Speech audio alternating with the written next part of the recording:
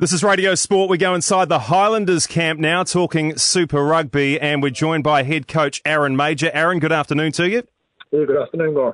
Aaron, fans and commentators alike, they are saying that the Crusaders are damn near unbeatable. They're going to go through the season undefeated. Are they unbeatable?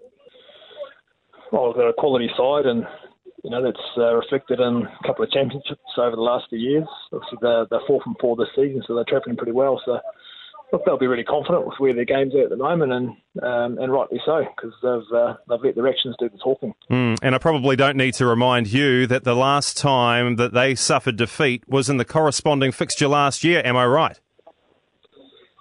Yeah, obviously, we're pretty proud of that performance, and it's a long time ago, though, eh? It's a year ago now, and we're a different side, and they're a different side, different personnel in there. So, look, we can only play the game in front of us, and that's what we're focused on really this week. We haven't really looked too far back.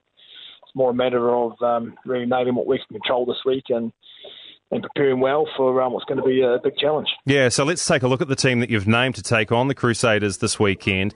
You've got the big guns coming back, Shannon Frizzell and Waisake Naholo. Can you explain why they've come back at this time? Yes, obviously we rested Shannon last week. That was part of his plan that we put in place before the season started, so that was always going to happen. He's played really well in the 3 rounds he played before that, so that selection takes care of itself. And then Jackson's on a rest week now after a big workload in those first 4 rounds. And Waisake, he was similar for the Hurricanes game, and had so many minutes left up his sleeve, so he came off the bench. And I thought Wise was really strong off the bench last week. We were really happy with his performance and the way that he injected himself into the game, and really nailed the things that we wanted to see in his game. So carried well, went looking for work, and was really busy. So yeah, looking forward to getting him out on the field from minute 1 this week. Yeah, and I suppose because Waisake's returned, there's no place for Tavita Lee in the 23, or is it just a case of rotating him out as Waisake comes in?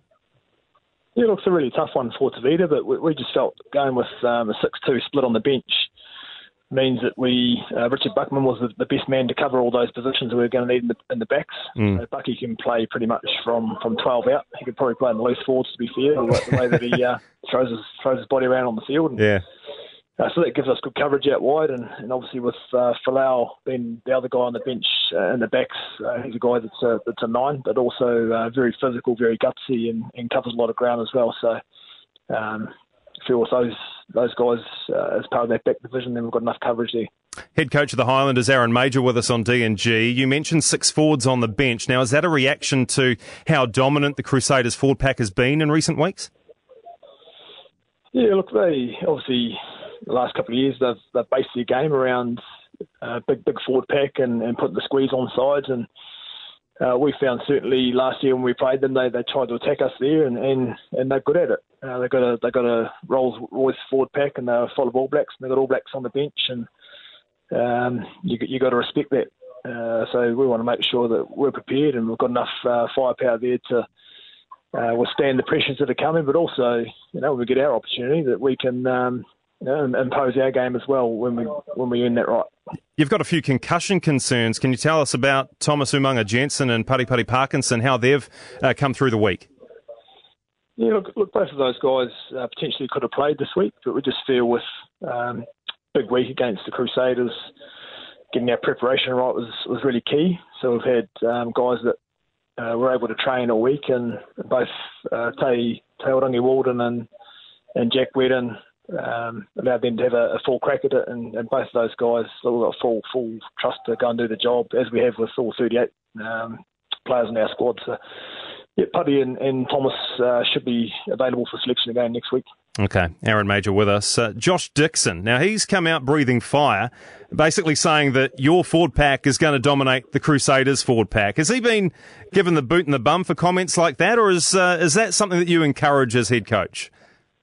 Well, I don't know if that's exactly what he said, but that's always the way things are interpreted in the media. Yeah. You can put me straight. Like, what exactly did he say, for the record? Look, he's a young guy that's obviously confident in his own game at the moment, and he should be. I think he's been outstanding, one of the form locks in this competition. So, yeah. Look, we're really proud of the gains that Josh has made, and when we sat down and we did his review at the end of last year, we highlighted a few areas that we really wanted to see him improving. And to his credit, he went away, worked extremely hard through that period leading into the Mitre 10 Cup. He come back early to train and put a bit of bulk on and work on his strength. And we're asking him to do all these things without compromising his fitness. And his speed and agility to get around the park. So he's done all those things. He's been rewarded with some early opportunity, and he's rewarded that with some outstanding performances. Yeah. So he's obviously confident in his game, but also very, very respectful of the challenge that's coming. And if you show the Crusaders too much respect, then you can become overwhelmed with the challenge. So I think what Josh is trying to say that he's looking forward to the opportunity and wants to embrace that challenge of a quality side coming down here. Thanks for the correction, Aaron Mauger. I appreciate that. I don't want to deal in false facts now, do I?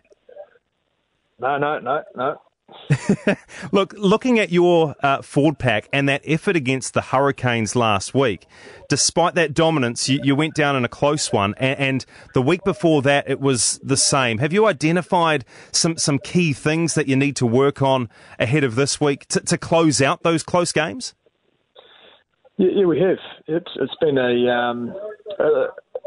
small frustration of ours, we feel. We feel like we've been in a position 4 weeks in a row to get some outcomes and potentially get them a bit more comfortably as well than what we've been in. So if you go back to the Rebels game, there's a bounce of the ball. There's a couple of knock-ons over the line, a foot and touch, so we're not far away there. And that was a young side we took over there, and they performed extremely well. And within that, there was still a lot of things in our control that we could have done better to give us more of those opportunities. And that's just about being a bit more present in big moments and nailing them, really. So we've done a lot of work on that, both in terms of tactically and also mentally, putting ourselves in those situations under fatigue to make sure we're learning where we need to be at in those moments. You go back to the Hurricanes game just a week ago, I think it was what we did before that last 20 minutes that probably hurt us. Just before half-time, we've got the ball inside our 22, 40 seconds to go, and we're putting young Josh Ioane under pressure to clear that ball where you hold that ball for 3 or 4 more phases, you go into half-time ahead. So that's a big moment. People talk about the big moments being the last 20 minutes, but there's big moments all through the 80 minutes. So it's recognising those critical moments and nailing them. And obviously we didn't nail that one. There's another couple in the game that we didn't nail and gifted the Hurricanes, who are a quality side, some opportunities, and they made us pay for it. So yeah, it's frustrating. It's obviously not how we wanted to finish those games in terms of the outcome, but we take those lessons and what better opportunity to go out and have a crack against the Crusaders and try and put a few of those lessons to bed and get it right.